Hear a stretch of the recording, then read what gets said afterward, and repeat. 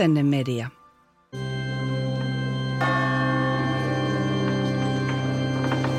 Rakkaat ystävät, Mona ja Christian. Olette Moi, mä oon Irene, Monan kaaso. Moi, Jarkko.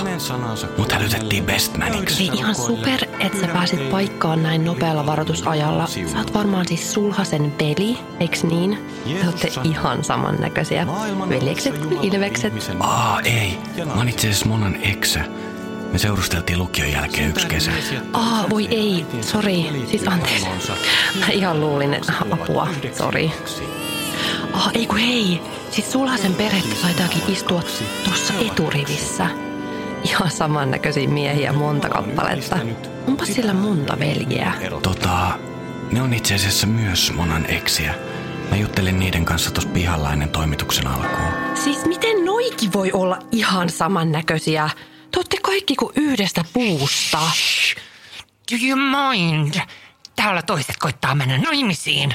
Et käsittää mua voi on. Äkäpussei. Miten navigoida feministinä deittimaailmassa? Entä kuinka äkäpussi oikeasti kesytetään? Näihin kysymyksiin etsitään vastauksia kroonisesti Ärhäkkä-podcastissa, jossa kaksi suulasta suvakkihuoraa keskustelee värikkäistä deittielämistään ja samalla myös yhteiskunnan ongelmista. Tervetuloa mukaan posauttamaan patriarkaatti 1000 pillun päreiksi. Sytytyslanka palaa jo.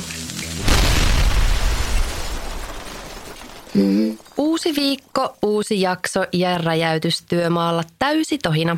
Joo, täällä me taas ollaan. Vitsi, tämä meidän äänityspäivä on kyllä ihan mun uusi suosikkipäivä viikossa. Ihanaa hei tehdä tätä podia sun kanssa. Ihanaa munkin mielestä, kiitos Mona. Hei, sä kuuntelet kroonisesti Ärhäkkä-podia eli feminististä deittipodcastia kaikille äkäpuseille ja äkäpussin mielisille. Mun nimi on Irene Naakka ja IG:ssä mä teen sisältöä nimimerkillä @IreneNaakka. Ja mä oon Mona Bling, mut löytää somesta Mona_Bling. Mistä hei me Irene puhutaan tänään? No tänään meillä on vähän tämmöinen iisimpi jakso tiedossa. Me puhutaan mieltymyksistä ja millaisista deittikumppaneista me tykätään ja sitten pohditaan just sitä, että mitkä tekijät on vaikuttaneet meidän omiin mieltymyksiin. Miksi pidetään tietynlaisia ihmisiä kuumina? Musta jotenkin tuntuu, että aina kun me yritetään tehdä tämmöinen iisimpi jakso, niin sitten jotenkin tämä vaan niinku paisuu ja venyy oikein kunnolla ja sitten se keskustelu menee niinku ihan mega deepiksi. Mutta no ei se mitään. Katsellaan millainen jakso tästä tulee. Ja teiltä meidän kuulijoilta on tullut muuten ihan sairaan hyvää palautetta edellisistä jaksoista. Kiitos kaikista viesteistä. Lisää palautetta, niin positiivista kuin rakentavaakin kritiikkiä saa laittaa meille esimerkiksi Instagramissa @kroonisestiarhakka. Saa myös kirjoittaa sähköpostia. Meidän sähköposti on kroonisestiarhakka@gmail.com, jos jollain vaikka ei ole Instagramia ja haluaa olla meihin yhteydessä. Jos kuitenkin oot Instassa, niin podin IG kannattaa ottaa ehdottomasti seurantaan. Sinne postataan aina jokaisen jakson tärkeimmät ajatukset ja jos suositellaan vaikka jotain kirjoja jaksossa esimerkiksi, niin sieltä löytyy. Eiköhän hei hypätä nyt tämän jakson pariin. Tehdään näin. Puhutaan hei ihan aluksi siitä, että millaisista deittikumppaneista me tykätään. Tässä tapauksessa siis miehistä, koska me ollaan molemmat heteroita. Millaisista miehistä sä hei Irene sytyt? Siis mä oon aina ajatellut, että mulla ei olisi mitään tiettyä tyyppiä, koska mun kaikki eksät on oikeasti niin kuin aivan eri muotista. Eli siis kaikki tämmöiset niin kuin ihan viralliset eksät on siis eri tyylisiä. Vartalon malli on eri, yksi on mua lyhempi, mun pituinen, mua pidempi, ihan eri koulutustaustat. Mutta sitten miehet, joita on tässä 2 vuoden aikana tapaillut, niin siellä on sitten kans mukana itse asiassa aika monta, tai no ei monta, mutta muutama siis tämmöinen niin kuin juristi, pukumiehiä. Sitten pari sellaista ihan valtavaa koripalloilijaa, räppäri, surffari, poliisi, palomies, malli, muusikko ja sitten eri niin kuin etnisyyksiä myös. Girls been busy. Mutta sitten kun mun eron jälkeen mä ekan kerran ihastuin ihan tosi kovaa ja sitten mä näytin mun ystävälle tämän miehen kuvaa, niin sitten se sanoi heti, että hei, you have a type. Niin sitten mun tää type oli tällainen tumma, pitkä, lätkäjätkä, lippis väärinpäin päässä. Niin myönnän kyllä, että sellainen miestyyppi vetoaa. Vähän niin kuin tyyliin Luke Danes Gilmoren tytöistä. Kyllä, just sellainen. Mutta nyt kun mä mietin, niin oikeastaan kaikki, ketä mä oon tapaillut, on kyllä jollain tavalla urheilullisia. Että he on joko ihan ammatikseen urheilijoita tai sitten muuten tosi intohimoisia jonkun lajin parissa. Ja hei, yksi, mikä vetoaa kanssa, niin ehdottomasti insinöörit. Ja itse asiassa muutenkin kyllä lähes kaikkia yhdistää muutenkin korkeakoulutus. Mutta sitten mä oon miettinyt insinöörijuttua, että kiinnostaako mua insinöörit siksi, että mä oon itse aivan siis insinöörin vastakohta. Mä en ole siis tippaakaan tekninen ihminen, vaan tällainen luova boheemi huithapeli ja täysin käsi kaiken tekniikan kanssa.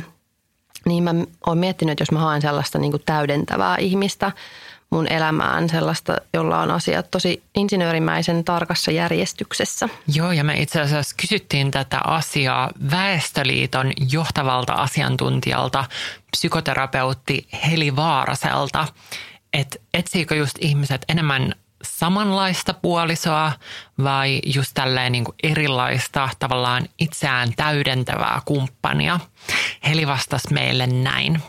Te kysyitte multa parin valinnasta. Mihin se perustuu? Perustuuko se vaikka siihen, että me nähdään siinä kumppanissa jotain samankaltaista kuin itsessä? No itse asiassa ei, vaan nyt puhun ihan tästä mun kokemuksesta pariterapeuttina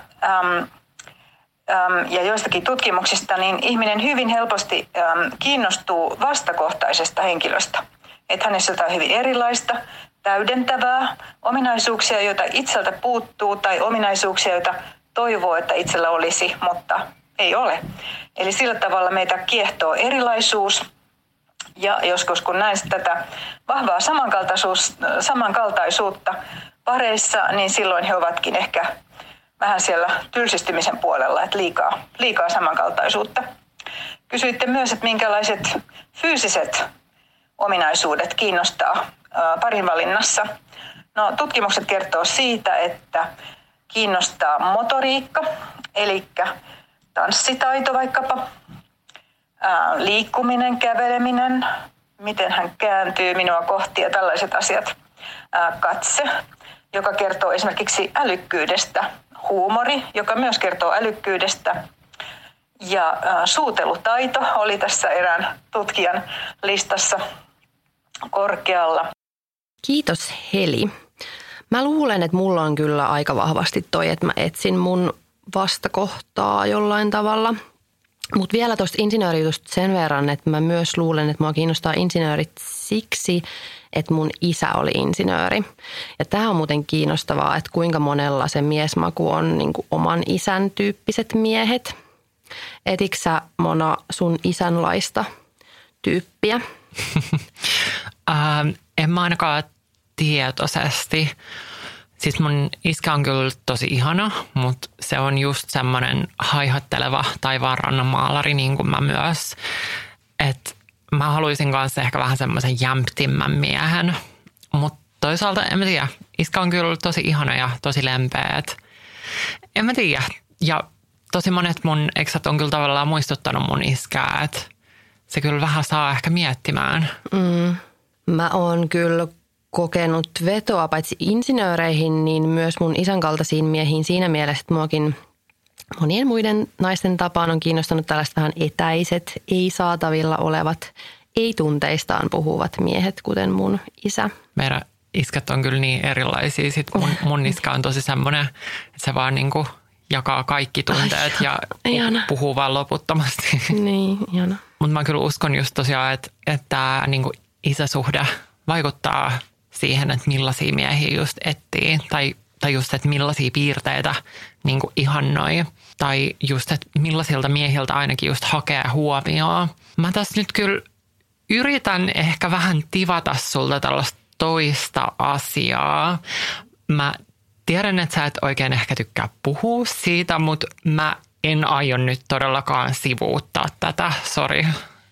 No joo, kieltämättä mulla on kyllä yksi aika selkeä ihanne tässä noussut parin vuoden aikana esiin. Eli siis mä tapailen oikeastaan ainoastaan mua nuorempia miehiä. No mitäs paljon nuorempia ne sitten on? Onko ne niinku muutaman vuoden nuorempia vai? No ei, kyllä ne on useimmiten ollut ihan esim. 10 vuotta nuorempia ja nuorempiakin. No mikä nuorissa miehissä, Irene, viehättää?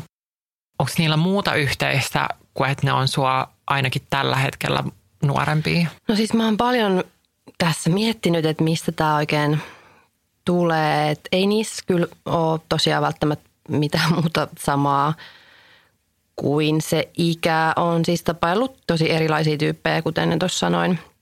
Ja niillä on siis vaan se yhteinen piirre, että ne on mua nuorempia. Mutta ehkä ainakin siinä alkuun oli vähän sitä, että mä en jotenkin yhtään jaksanut sellaista niin kuin setäytymistä ja omiin kaavoihin kangistumista, jota sitten ehkä vanhemmissa miehissä voi tälleen ennakkoluuloisesti ajatellen olla. Setäytyminen on uusi ukkoutuminen. Niin, että mä tykkään miehissä sellaisesta niin kuin spontaaniudesta ja seikkailun halusta ja sellaisesta, että pystyy just omaksumaan uusia näkemyksiä, eli lue mun näkemyksiä. Mutta on siinä jotain sellaistakin, että mä oon sit siinä asetelmassa se niin kuin kokeneempi ja vanhempi ja viisaampi, että mä jotenkin nautin ehkä siitä asetelmasta, että mä voin jotenkin niin kuin ehkä opettaa jotain.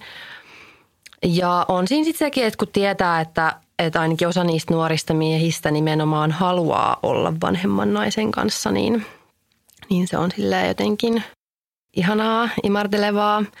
Ja voin kertoa, että heitä on hyvin paljon. Että aina jotenkin kuvitellaan, että miehet haluaa aina nuoremman naisen, mutta ei se ihan niin mene.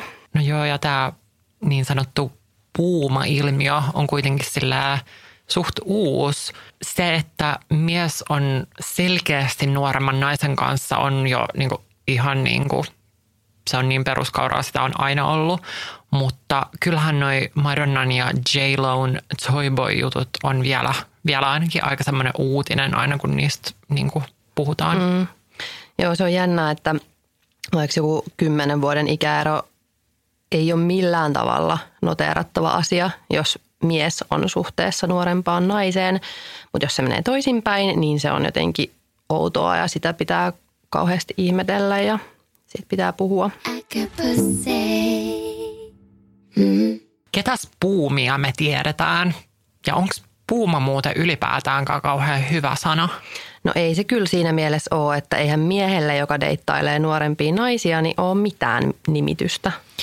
No ei niille kyllä just tosiaan oikein oo. Mikä olisi hei puuman miesvastine? Olisiko se joku tyyliin, en mä tiedä, hirvi, ahma, mäyrä? Mä kyllä haluaisin, että se olisi ehkä joku semmoinen pieni ja harmiton eläin, joku tyyliin mangusti. Joo, sovitaan, että se on mangusti. Tiedätkö muuten, mikä mun nimi olisi, jos mä olisin Leijonan kuninkaan hahmo? No. Mä olisin Timona. Timona mangusti. Kyllä. No, mutta kuuluisista suomalaisista miehistä ainakin just Danny ja Sauli Niinistö tykkää nuoremmista naisista.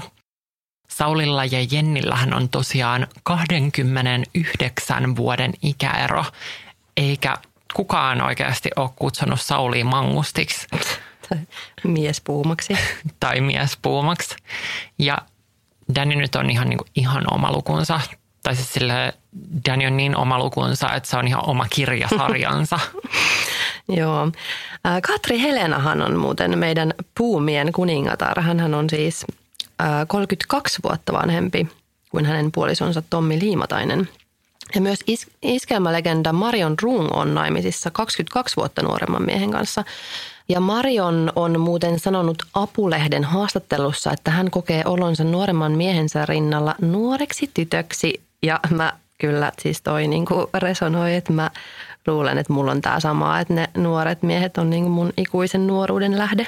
Mulla ei ole kyllä ikinä ollut mitään ikäjuttuja sillä, tai että mulla on ollut just vanhempia ja nuorempia ja sitten oman ikäisiä. Mutta ehkä semmoinen ideaali ikäkumppanille olisi semmoinen niinku about samanikäinen ja sitten, että olisi nähnyt kuitenkin jo elämää ja olisi ollut just seurustelusuhteet alla muutamia ja olisi jotenkin sillä samantyyppiset elämäntilanteet. Joo, siis mullakin toi näistä selkeästi nuoremmista tyypeistä, joita mä oon tavannut, niin suurin osa on kuitenkin ollut ihan vaan seksisuhteet. Että kyllä mäkin silleen parisuhden mielessä ehkä etsin suurin piirtein saman ikäistä. Mutta kyllä mä oon siis tapaillut paria sellaista niin kuin 10 vuotta nuorempaa, jotka on ajatellut kyllä meistä ihan parisuhdettakin. Ja mä oon kuitenkin sitten jo 36 tänä vuonna, niin toki sitten mua 10 vuotta nuorempi voi olla jo suht samassa elämäntilanteessa kuin mä. Eli niin kuin koulut käytyy ja vakaa työ ja näin poispäin, että niinhän se menee, että mitä vanhemmaksi tulee, niin sitä vähemmän joku 10 vuoden ikäerokaan on enää mitään merkkaa. Että sulle se toki olisi sit vähän ehkä kyseenalainen, jos deittailisit 10 vuotta nuorempaa. No jep, siis jos mulla olisi 10 vuotta nuorempi mies, niin siis sehän olisi 19. Eli soos. Mutta joo, tietty monet ei välttämättä ajattele sitä ikäasiaa niin kuin ollenkaan. Eikä mun mielestä joku 5 vuotta, siis se nyt ei tunnu oikeasti yhtään missään. Että jos ollaan molemmat 30-vuotiaita, niin se on ihan tosi samaa, että minkä ikäinen tarkalleen on. Mutta tietysti jos on 10 vuotta ikäeroa, niin kyllä sen jollain tasolla huomaa. Kuka on ollut sit vanhin, ketä sä oot deitannut? No siis yksi mun eksähän on mua 3 vuotta vanhempi, mutta siis toki me oltiin meidän suhteen aikaan siis teini-ikäisiä, mutta nyt tämän 2 vuoden aikana, kun mä oon varsinaisesti deittaillut, niin mä oon ehkä pari kertaa nähnyt mua vuoden vanhempia tyyppejä. Että ne on ollut oikeasti siis vanhimpia, eli siis tyyliin 37V. Mitäs sulla? No tosiaan mä oon 29V ja mun vanhin deitti on ollut 52. Siis mä olin jotenkin ihan silleen, että 95. No 95, no en mä nyt 95 vuotta. Mä olin ihan silleen, että nyt mikä sieltä pitäisi jättää. Mä ajattelin, että mä olisin shokerannut sua 52-vuotiaalla. En mä shokeraantunut ollenkaan. No Mutta joo, on se, en mä siis, mikä sulla on muuten edes Tinderissä toi niinku ikäraja? Mun Tinder-ikäraja loppuu 42-vuotiaana. Niin, siis mulla on 40. Se oli mullakin 40, mutta mä siirsin sitä nyt itse asiassa, koska mä halusin vähän niin kuin vielä, mä ajattelin, että se nyt pari vuotta siihen ei, ja eihän noin nyt ole semmoisia niin, mutta ei. Ja siis totta kai mä nyt tiedostan, että voinhan mä nyt tavata siis, tiedätkö, niin kuin minkä ikäisen tahansa, mutta mulla on siis Tinderissä, mulla on 20-40. Niin, ja se oli siis se 52-vuotiaskin, jos nyt joku järkytty tästä, niin hänkin oli tämmöinen niin kuin a young 52-year-old, että oli silleen tosi kiva tyyppi, mutta oli siinäkin, kyllä siinä oli se, että oltiin me vaan niin eri elämäntilanteessa, että ei se sitten sen takia toiminut. No me ollaankin jo vähän kuultu tässä pitkin podia, että millaisista miehistä sä, Mona, tykkäät, mutta käydäänpä sun lista tässä nyt läpi. Apua, okei, käydään vaan. Pitää olla punainen parta. Joo. Tatuointeja. Joo. Ja sit sä oot sanonut, että sä tykkäät miehistä, joilla on tukkijalat. Mitä tää tarkoittaa? No, ne tukkijalat on tietysti semmoiset niinku tosi paksut jalat. Semmoiset niinku vuorikiipeilijäjalat. Semmoiset niinku, tukit. Semmoiset, että kun pistää niinku oman kuikelojalan niiden viereen, niin sit sen toisen jalka on vaan semmoinen niinku boom. Sulla on ihan niinku todella niche-juttuja. Mun täytyy siis myöntää, että kun sä ekan kerran kerroit mulle tästä, että sä etsit tatuoitua punapartaista viikinkipoikaystävää, niin mun eka ajatus oli se, että no siinäpähän sit etsit, mutta että ehkä kannattaisi vähän laajentaa noita hakukriteerejä, että ethän se nyt niinku kauhean montaa sellaista voi mitenkään löytää. Mutta sitten pikkuhiljaa mä jotenkin aloin tajuta, että noita punapartoja vaan lipuu sun elämään aivan jatkuvasti. Mutta toivottavasti ne nyt ei sit vaan lopu kesken. Joo, ja siis sä et todellakaan ole ainoa mun frendi, joka on noin ajatellut. Mulla on yksi frendi, jonka kanssa mä nyt en kyllä enää ole ihan kauhean läheisissä väleissä kylläkään. Niin hän sanoi mulle, että mä en tule löytää mun viikinkipoikaystävää. Ja mä olin vaan, että I'll show you. Mut mun täytyy varmaan muuttaa ulkomaille jossain kohtaa, jos tarvii. Ja mä heitän aina läppää siitä, että mä oon nyt deitannut kohta kaikki Suomen gingerit läpi. Mut niin, että ehkä mun täytyy sitten jossain vaiheessa muuttaa sinne Irlantiin. Ja mähän siis itse asiassa laitoin sulle just pari päivää sitten sen yhden punapigmenttivaroituksen, kun se tyyppi, josta mä kerroin meidän podin ekassa jaksossa, siis tämä, joka ei uskonut, että naiset pelkää pimeillä kaduilla, niin se tuli Tinderissä vastaan. Mä tajusin, että se on ehkä vähän semmoinen punertava karvainen, niin mä laitoin sulle sen kuvan, että sä ymmärrät pysyä sit kaukana tästä jokaisen feministin kauhusta. Joo, tästä punakarhusta mä haluan pysyä erossa kyllä. Hyvä, että varoitit. Pelkkä söpö ulkokuori ei tosiaan kanna kauhean pitkälle, jos pääkopassa vaan tuuli ujeltaa. Mutta ennen kuin jatketaan Mona sun hyvin rajoittuneesta miesmausta, niin otetaan tähän väliin meidän vakiosegmentti, eli naisselittäjä. Rutilufilia. Rutilufilia tarkoittaa mieltymystä punahiuksisiin ihmisiin. Punahiuksisuus tai punatukkaisuus on yksi ihmisen geneettisesti periytyvistä hiusten värityypeistä. Punertavat hiukset saa aikaan pigmentti nimeltä feomelaniini, jonka tuotantoon vaikuttavat MC1R-geenin tietyt muutokset. Punahiuksisuuden esiintymiseen tarvitaan yksi punahiuksisuuteen vaikuttava geeni kummaltakin vanhemmalta. Yleisen käsityksen mukaan koko maailman väestöstä punahiuksisia on 1–2% väestöstä. Miksi punatukkaiset miehet on susta kuumia? Siis mä en tiedä, mutta ne on siis mun mielestä niinku kuumia on nimenomaan myös just punapartaiset miehet. Mutta siis on myös just punatukkaset, mutta no sanotaan nyt niin, että mun määritelmä gingerille on niinku hyvin laaja. Että se ei tarkoita nyt pelkästään sitä, niinku, että on ihan sellaiset kirkkaanpunaiset hiukset, vaan siis mun mielestä sellaiset niinku pienesti vähän punertava blondi ja sitten melkein semmoinen ruskea, mutta vähän kuitenkin punaiseen sävyttävä, niin on myös gingereitä mulle. Et monet mun deittailemista miehistä ei ole luonnehtinut itseään mitenkään gingeriksi ja varmasti tosi moni on ollut just esim. Muiden mielestä blondeja, mutta koska mä tiedän kaikesta aina kaiken parhaiten, niin kyllä ne on ollut gingereitä. Mutta joo, parta pitää ehdottomasti kyllä olla. Joo, mä oon huomannut, että sä tykkäät parrakkaista miehistä tosi paljon. Siis parrat on best.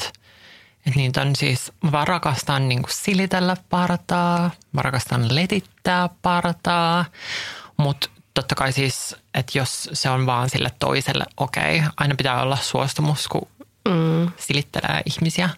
Mitä sä ajattelet sitten, että missä menee ylipäätään se raja, että onko ihmisellä joku niin kuin mieltymys tietyn näköisiin ihmisiin ja milloin siitä tulee niin kuin fetissi tai jopa pakkomielle?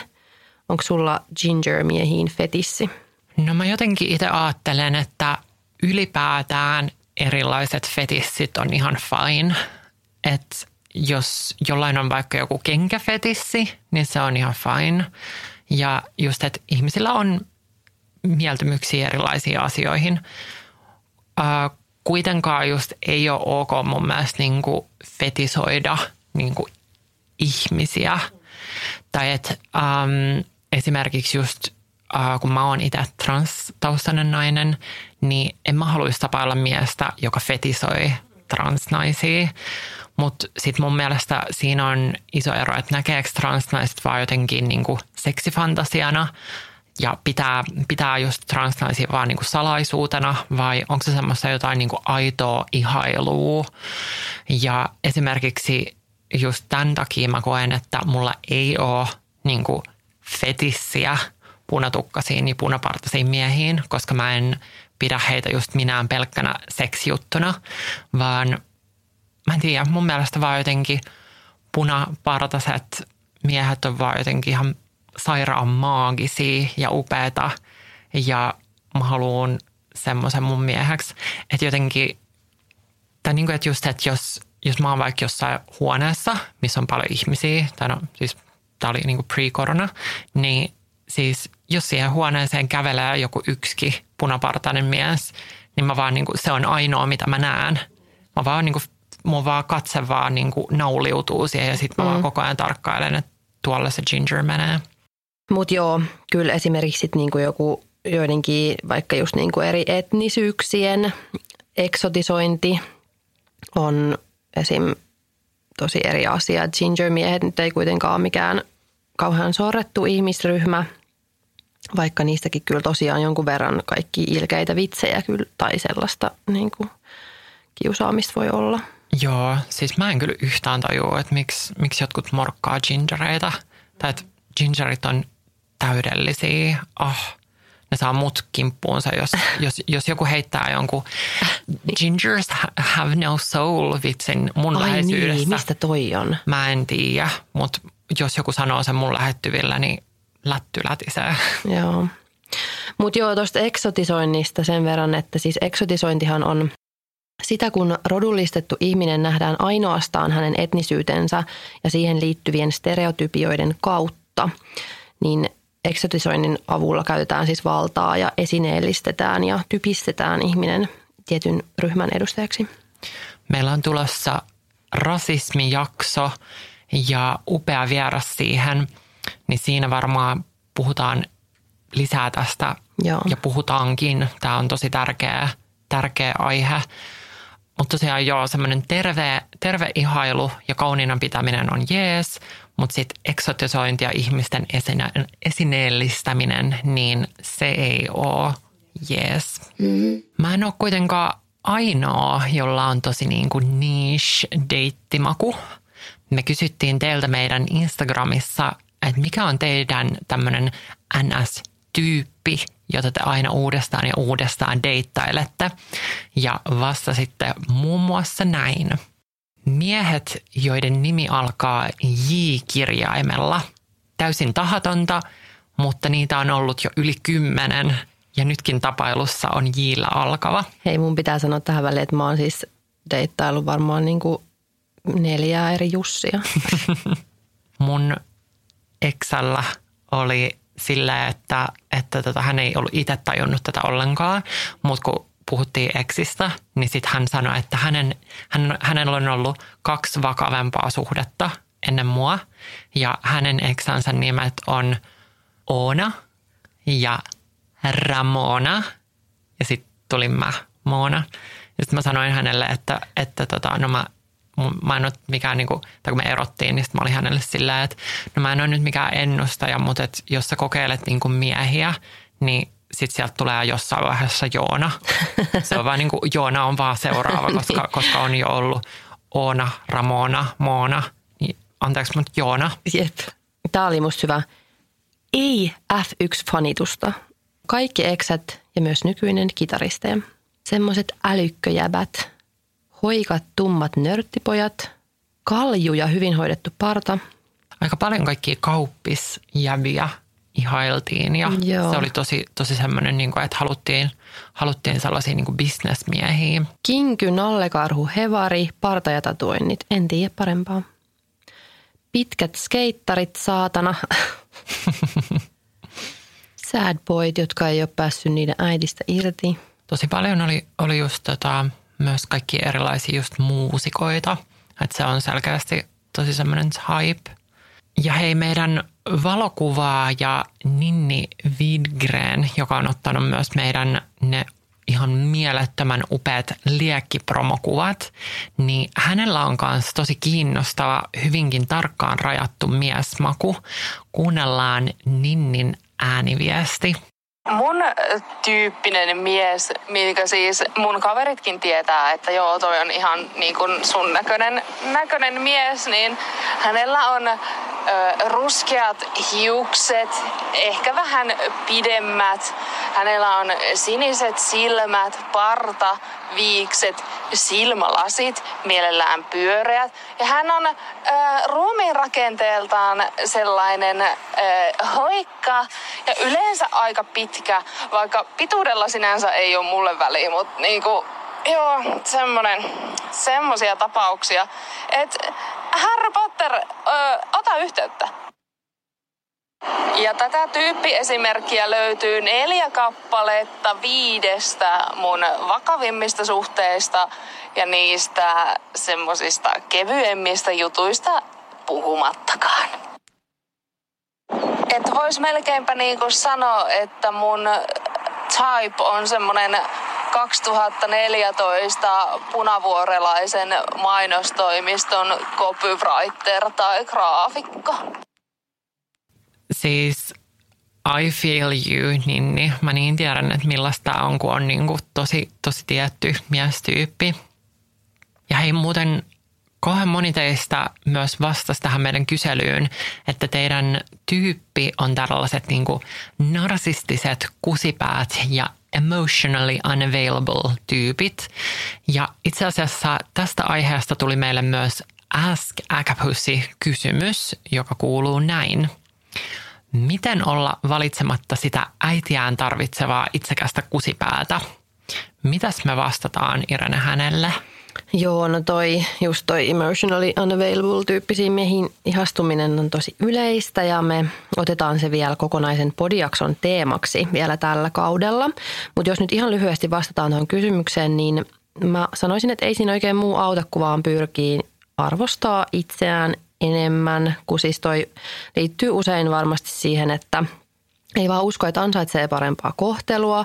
Ja sitten siinä on tietenkin myös se, että jos on tottunut johonkin tietynlaiseen kohteluun, niin se tuntuu jotenkin tutulta ja turvalliselta, vaikka se olisikin ihan paskaa. Että jos oma isä on ollut sellainen etäinen ja tunteeton, niin sen kokee jotenkin siis tuttuna. Ja sitten sitä etsii aikuisenakin. Voi olla siis tietysti tiedostamatontakin, mutta näin. Mutta siis mä oon myös miettinyt sitä, että tuossa on myös pakko olla jotain niin kuin ylivertaisuusvinoumaa mukana, että mistä tulee sellainen ajatus, että just minä pystyn parantaa sen tunneongelmaisen man babyn. Että niinku, siis kauhean itsevarmuus siis oltava kuitenkin. Että just niinku kukaan muu ei ole siihen kyennyt, mutta minä pystyn. Kun on deittikentän äiti Teresa. Niin, mutta siis vastaus kysymykseen on, että itse tutkiskelu ja niiden omien kaavojen tiedostaminen ja sitä kautta sitten niistä eroon pyrkiminen. Mutta nyt ainakin ennen sitä meidän fuckboy-jaksoa pysykää naiset erossa etäisistä miesvauvoista siihen asti. Te ette voi parantaa tai muuttaa ketään ja teidän täytyy arvostaa itseänne enemmän. Jep. Nyt hei, rimankorotus, Agapussit. Te olette upaita ja te ansaitsette enemmän. Ja kuten mun yksi feministi-idoli Florence Given sanoo, you're not his mother. Stop raising him. Jep. No mutta miten sitten se kaikista tärkein ominaisuus miehessä, eli pituus. Siis ei oikeasti ole tärkein ominaisuus miehessä, mutta tämähän on siis aika läppä tuolla Tinder-maailmassa. Mä oon ymmärtänyt, että tosi monet naiset siis kysyy sitä ihan suoraan mieheltä. Yhdellä miehellä, joka on tullut vastaan Tinderissä, niin siinä lukee siinä profiilitekstissä näin. Olen luonteeltani 184 senttiä pitkä. Ja tämä siis kuvaa ilmeisesti aika hyvin Tinder-keskustelukulttuuria. Me ollaan Mona sun kanssa reilut 10 senttiä keskivertoa suomalaisnaista pidempiä, niin onko sulle miehen pituudella väliä? Joo, me ollaan aikamoisia hongonkolistelijoita molemmat. Ja no siis on ja ei. Tai siis sillä, että on mulla ollut just itseänikin lyhyempiä miehiä, mutta niin, no mä oon tosiaan 177 senttiä pitkä, niin ei se mies kyllä oikein ehkä niinku jotain 5 senttiä lyhyempi saisi kyllä ehkä olla. Ja sit pitää olla kyllä ihan tosi kunnon tukkialat. Mut en mä tiedä, kyllä vähän sillä, että mitä pidempi, niin sitä kivempi kyllä jotenkin. Tai että on kyllä jotenkin tosi ihanaa, että kun se mies on semmoinen tosi iso. Mun täytyy siis myöntää, että mulle pituudella on merkitystä. Ja mä oon tosiaan itse pitkä ja aina kaikkia naisia pidempi ja monesti miehiäkin pidempi. Mutta se on siis vaan mun päässä se olo, että mä koen jotenkin olevani iso. Ja siis syystä tai toisesta mä haluan kokea itseni pieneksi siinä miehen rinnalla. Et ehkä kun mä en ole ollenkaan pieni, niin jotenkin se on vaan ihanaa, kun kerrankin tuntee itsensä pieneksi. Mä tapailin kerran semmoista 210 senttistä koripalloilijaa ihan hetken, niin valehtelisin, jos väittäisin, että ei se tuntunut tosi ihanalta se hänen suuri kokonsa. Kuulostaa ihanalta. Mulla on kyllä toi ihan sama, että just, että jos mies on tosi lyhyt ja vielä jotenkin tosi slimmi myös, niin mulle kyllä jotenkin tulee tosi semmoinen niin kuin valtava olo. Ja vaikka mä oon nykyään tosi sinut mun transtaustan kanssa, niin mulle tulee kyllä tosi semmoinen olo, että mä olisin jotenkin tosi niin kuin NS-miehekäs. Tai jotenkin, en mä tiedä. Mä tykkään kanssa olla niin kuin pieni ja hento. Mutta sitten vaikka mulle pituudella onkin merkitystä, niin mä koen jotenkin tosi tahdittomaksi kyllä kysyä sitä pituutta.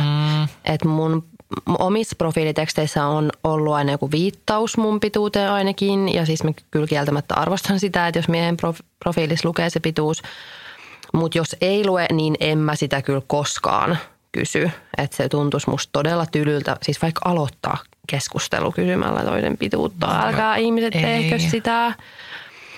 Mutta joo, mä oon omassa päässäni siis miettinyt toki näitä juttuja. Ja muistaaks muuten silloin, kun mä kerran laitoin sen yhden mun deitin kuvia sulle ja sitten me arvioitiin yhdessä sen pituutta. Joo, muistan, kun on neiti etsivinä arvioitiin sitä kuvaa. Mutta se on niin perus, että jotenkin yrittää vertailla jonkun keittiön tasoja ja oven karmeja siihen tyyppiin ja sitten miettii, että minkähän pituinen tämä nyt on. Mutta siis kyse ei missään tapauksessa nyt ole ollenkaan siitä, etteikö mies voisi olla todella viehättävä, vaikka hän on lyhyempi.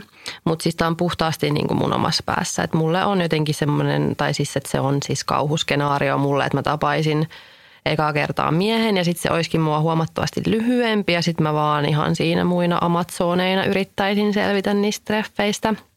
Ja sanon siis, että rakkaat miehet, it's not you, it's me. Mulla on omia komplekseja ja tästä mun koostani ja pituudesta, että vaikka mä oon siis kyllä aina ollut tosi iloinen ja ylpeäkin jopa siis siitä, että mä oon pitkä ja siis se on semmoinen ominaisuus, että mä ihan siis pidän kyllä siitä itsessäni, mutta sitten sellainen jotenkin niinku suuruuden tunne siihen miehen verrattuna, niin se ei sitten taas jotenkin tunnu hyvältä.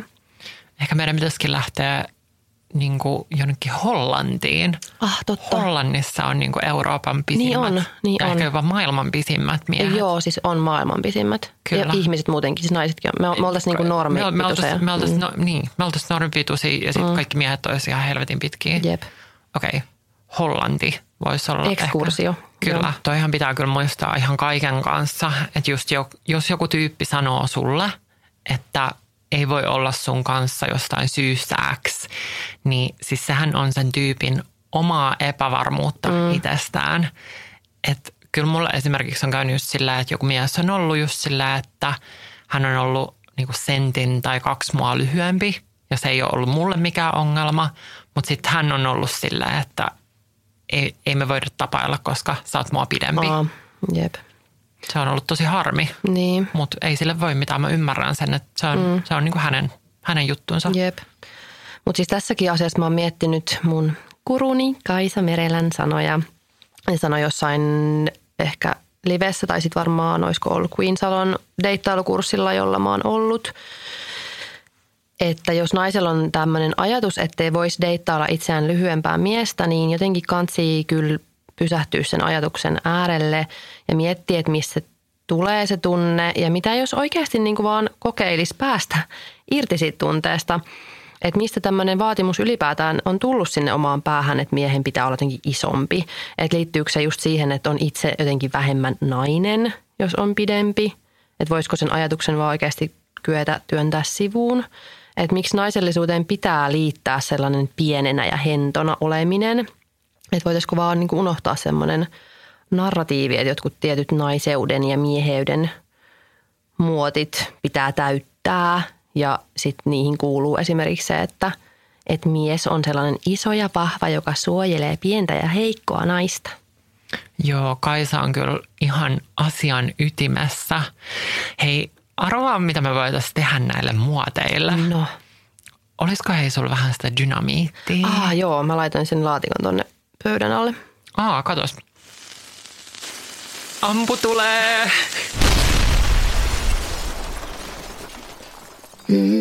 Puhutaan sitten vielä siitä aiheesta, kun mehän ollaan tosiaan molemmat ihan tosi heteroita. Niin mua kiinnostaa tämä aihe, koska mä jotenkin koen ainakin mun omassa kaveripiirissä, niin mä oon itse asiassa aika harvinaisuus. Että musta tuntuu, että suurin osa mun naispuolisista ystävistä on joko bi tai sitten ees jotenkin vähän curious. Niin tai että vaikka ei näkisi itseään siis ihan parisuhteessa naisen kanssa, niin ainakin voisi siis harrastaa seksiä naisen kanssa. Mutta mun tapauksessa valitettavasti niin tämä ei olisi siis ollenkaan mahdollista. Sulla on vissiin tämä sama. Joo, aika lailla. Tai siis miehissä ja jotenkin maskuliinisuudessa on vaan jotain sellaista, mikä vetoo muhun vaan niin kuin tosi paljon. Mutta never say never. Että kyllä mä oon esimerkiksi nähnyt jotain niin kuin tyyliin tosi semmoisia niin kuin maskuliinisia butch-lesbonaisia TikTokissa. Ja sit mä oon ollut ihan sillä, että wow, she's hot. Mutta nämä TikTok-naiset on kyllä ollut niin kuin hyvin maskuliinisia. Silleen niin maskuliinisia, että heitä varmaan ehkä erehdytään luulemaan jopa niin kuin miehiksi. Mutta kyllä mun mielestä just niin kuin naiset on kuumia ja mä voin nähdä, että miksi jotkut ihmiset pitää just naisia tietenkin seksikkäinä. Tai siis silleen, haloo, niin kuin we are hot. Mutta jotenkin vaan sitten se niin kuin feminiininen energia ja naisellinen kroppa, niin se ei vaan jotenkin seksuaalisesti vetoa muhun. Siis kyllä mä kans ihastelen just kauniita naisia tietenkin. Ja sit mä oon just miettinyt, että mulla on esimerkiksi mun kämpän seinillä niinku julisteita, jossa on niinku piirrettyjä naisvartaloita. Että kyllä mä haluun mun seinälle mieluummin siis naisvartalon kuvan kuin miesvartalon. Että silleen viehätyn kyllä naisen vartalosta, mutta sitten ei niinku ollenkaan siis seksuaalisessa mielessä. Että mä en esimerkiksi myöskään kato yhtään siis sellaista pornoa, jos olisi kaksi naista. Että oikeastaan mä katson siis mieluummin vaikka homopornoa. Joo, siis mulla on ihan sama, että mä just rakastan kaikkia niinku naisvartaloita esimerkiksi vaikka patsaissa. Ja pornossa mulla on ihan sama, että mä katson usein just homopornoa, koska siinä on, tuplasti enemmän miehiä. Ja muutenkin mua heteropornostakin ärsyttää ihan sikana, jos esimerkiksi sitä miehen naamaa ei vaikka niin kuin näy. Tai että sitä miesvartaloa ei just kuvata tarpeeksi. Niin se on ihan siis sairaan ärsyttävää. Siksi mä tykkään katsoa semmoista heteronaisille suunnattua pornoa. No miten sitten, jos sä harrastaisit kimppakivaa, niin voisiko siinä olla naisia mukana? Kyllä siinä voisi olla mukana, mutta en mä usko, että mä voisin tai uskaltaisin tehdä mitään ehkä niinku suutelua rajumpaa toisen naisen kanssa. Että mä en ole kyllä niinku suudellut ikinä naista myöskään. Että sekin jännittäisi kyllä just tosi paljon, mutta ei mua haittaisi, jos toinen nainen olisi niin kuin siinä kimpassa vaan niin kuin mukana. Mä oon siis kyllä pussaillut useidenkin kavereiden kanssa teininä, mutta mä en oikein tiedä itsekään, että mitähän se nyt silloin oli. Jotain kokeilua ja ehkä jotain esittämistäkin vähän jossain kotibileissä. Mutta joo, mulla on sitten taas ton kimppakivan kanssa silleen, että mä en näe itseäni siis ollenkaan edes siinä niinku tilanteessa. Että jos olisi vaikka just 3 kimppa, niin mun tapauksessa siinä pitäisi ehdottomasti olla 2 miestä ja minä. Damn, siitä on kyllä pitkä aika, kun mulla on viimeksi ollut kimppakivaa. Pitääkin muuten järjestää taas kohta jossain vaiheessa jotain. Soittaako sun joku kimppakiva seura? No ei valitettavasti. Se on Karen. Kroonisesti ärhäkkä residenssissä, talon leidit puhelimessa. Miten voimme auttaa? Miss Eugenia täällä. Pakko oli soittaa ihmetellä, että miksi te nykyajan naiset olette nykyään niin hirveän picky. Teillä on too many kriteeriä for men. Ei ihme, että te olette molemmat sinkkuja. No mutta miksi pitäisi tyytyä johonkin vähempään? Jos mä elän ihan täyttä ja tyydyttävää elämää yksinkin, niin mä voin hyvin odottaa sellaista kumppania, joka vastaa mun toivomuksia. Ja kumppani nyt joutuu ehkä katsomaan parhaassa tapauksessa jopa koko loppuelämän, niin siinä ei pidä kyllä tyytyä mihinkään ihan ok-tyyppiin. Joo, mä oon kyllä ihan samaa mieltä. Girls, for heaven's sake, te jäätte yksin koko loppuelämäksenne. Old spinsters. Ette te ole kohta enää nuoria ja hehkeitä. Niin ei teillä nyt kuulkaa kauheasti ole varaa kranttuilla. Suosittelisin nyt laskemaan rimaa ihan tuntuvasti. Kuunnelkaa nyt vaikka vanhempaa ja viisaampaa. Mä ainakin otin ensimmäisen miehen, joka sattui tulemaan vastaan, ja me ollaan oltu yhdessä jo 25 vuotta. Mulle tärkeintä miehessä on se, että mulla on joku mies. Okei, me voitaisiin nyt jatkaa tätä lähetystä. Kiitos Karen. Se on Miss Eugenia sulle senkin Semmoista sitten taas tällä kertaa. Joo, hei nyt ei oikeasti vastata jatkossa, jos joku soittaa. Mä lupaan. Ensi kerralla mä laitan puhelimen äänettömällä. Mulla on vaan siis ihan kultakala muisti. Sori. No hei, mitäs sitten hajuasiat? Ilmeisesti ne on tosi tärkeitä. Voitaisiin vähän puhua niistä. Hajuasiat? Joo, siis kun mä googlailin tätä jaksoa varten, niin mä löysin muun muassa tällaisen Kotilienen artikkelin, jossa sanotaan, että miehen tuoksu vaikuttaa naisen parinvalintaan enemmän kuin ulkonäkö tai luonne. Mies, älä siis suotta suihkauta partavettä ennen treffeille lähtöä, sillä juuri sinun oma hajusi voi hurmata naisen. Ja tähän artikkeliin on siis haastateltu Turun yliopiston evoluutiobiologian dosentti Markus J. Rantalaa. Ja siis Rantalan nimeähän ei voi mitenkään olla näkemättä, jos yhtään tätä aihetta niin kuin lähtee tarkastelemaan. Et musta tuntuu, että suomalainen media ei haastattele tästä aiheesta siis yhtään ketään muuta kuin häntä. Mutta joo, mä ajattelin, että tämä täytyy tässä Rantalan nimen yhteydessä myös mainita, että hän on aika kontroversiaali tutkija ja onnistunut myös suututtamaan monia ihmisiä. Mutta joo, hän on siis esimerkiksi joskus arvioinut, että miehet pitää puolensa vetävimpinä 22-vuotiaita naisia. Ja sitten hän on myöskin julkaissut tällaisen tutkimuksen homoseksuaalisuuden määräytymisestä kohdussa. Ja tämä tutkimus siis herätti kritiikkiä vähemmistöön kohdistuvan kategorisoinnin vuoksi, koska tässä jaoteltiin lesbot joko miehisiksi butch-lesboiksi tai naisellisiksi femme-lesboiksi. Mutta siis tällaisena välihuomiona nyt vaan tämä, että Rantala on saanut myös paljon kritiikkiä. Mutta anyway, siis hän kuitenkin sanoo siinä Kotilieden jutussa, että tutkimusten mukaan haju on primäärisesti eli ensisijaisesti tärkein ominaisuus miehessä. Hän myös toteaa, että ihmiset usein aliarvioivat hajun merkityksen, koska hajut vaikuttavat meihin täysin huomaamatta. Mitäs mieltä sä oot, Mona, tästä? Kiinnität sä huomiota hajuun? Kyllä mä itse asiassa kiinnitän. Varmaan siis tosi alitajuisesti enemmänkin, mutta kyllä mä oon ihan kelaillut tätä hajujuttua myös ihan tietoisesti. Ja kyllä se on niin, että jos mies on mun mielestä ihan sairaan hyvän hajuinen tai jopa sillä niin kuin huumaavalla tavalla hyvän hajuinen, niin siis mä menen siitä ihan sekaisin. Sitten jotkut tyypit on sillä ihan ok hajusia. Taas sitten jotkut tuoksuu niin pahalta, mä en vaan voi niin kuin olla niiden seurassa edes. Ja siis tässähän nyt puhutaan sit niin kuin just tästä ominaishajusta, eli ei siitä, että joku olisi suihkun tarpeessa. Se on sitten eri keskustelu. Jep, nimenomaan. Mitä sä hei Irene ajattelet hajuista? Entä tykkäätkö sä muuten, jos jätkä käyttää jotain niin kuin partavettä tai jotain sellaista? Joo, mä tykkään kyllä siis tietysti hyvästä ominaistuoksusta, mutta myös sit hajuvesistä miehillä. Mutta sitten sen pitää kyllä olla semmoinen niinku ihan tietynlainen semmoinen niinku laadukas ja semmoinen niin pehmeä tuoksu, että mä en tykkää yhtään semmoisista niinku sporttisen raikkaista miesten tuoksuista. Ja sitten myöskään semmoinen niinku hajuvedessä uiminen ei ole kyllä yhtään hyvä idea. Että monet ehkä käyttää vähän liikaa hajuvettä. Joo, hyi, se on ihan hirveätä.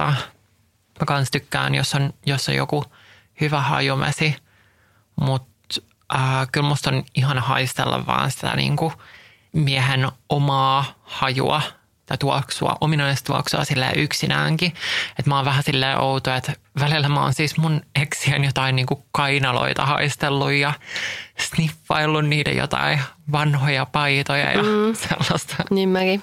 Onko sulla joskus käynyt niin, että olisi ollut ihan niin kuin täydellinen mies muuten, mutta sitten siinä tuoksussa olisi ollut joku semmoinen ongelma, että sä et olisi voinut jatkaa sitä? Siis joo, on. Ja siis se on niin perseestä. Siis sitten yleensä just alitajuisesti mä mietin, että mä en missään nimessä voi haistella tätä ihmistä koko loppuelämääni. Ja sitten mä yritän sen jotenkin järkeillä silleen, että no kyllä mä tähän tuoksuun totun jossain vaiheessa. Mutta sitten parien treffien jälkeen mä yleensä vaan myönnän itselleni, että ei saatana, että ei tälle vaan voi mitään. Mulla ei ole siis itselle käynyt noin, mutta mä deittailin kerran nyt sellaista miestä, joka kertoi vaan siis oman kokemuksensa. Että hän oli siis, ei voinut olla yhden naisen kanssa sen niin kuin ominaistuoksun takia, että se ei ollut mitenkään siis huono se haju varsinaisesti, mutta siis hänen nenänsä niin kuin luotaan työntävä. Joo, eihän se niin meekään, että joku niin kuin kaikkien nenään tuoksuisi pahalta. Että se on vaan huono jotenkin semmoinen biologinen match. Ja siksi se onkin niin surullista, kun muuten jos menee niin kuin huumorintaju ja kaikki menee tosi hyvin yhteen. Mutta sitten jotenkin ainoa ongelma on se, että miltä toinen tuoksuu. Niin voi helvettiä. Jep. Mutta joo, kiinnostava aihe kyllä. Toi Rantala sanoi tässä artikkelissa myös, että nainen päättelee hajusta alitajuisesti hyvin nopeasti sen, onko mies potentiaalinen lisääntymiskumppanina. Tämähän on se varmaan se biologinen tausta siinä koko jutun alla ja tavallaan se syy, miksi ihmiset haistelee toisiaan. Jep. Jaha, alettaisiko me sitten lopetella tätä jaksoa? Joo, aletaan. On tässä tullut jo vaikka jos minkä näköistä asiaa. Mistä hei me Irene puhutaan ensi viikolla? No ensi kerralla me voitaisiin puhua vähän Tinderin ihmeellisestä maailmasta. Pureudutaan siis Tinderin alkuperään vähän ja siihen, että miten se toimii. Ja sitten me yritetään myös keksiä, että miten me ja te löytäisitte sieltä Tinderistä ne ihanat feministityypit. Jep. Sitä on hirveästi kyselty meiltä. Palaillaan hei ensi viikolla. Moro! Moikka! Et käsitä mua voi on. Äkäpössei.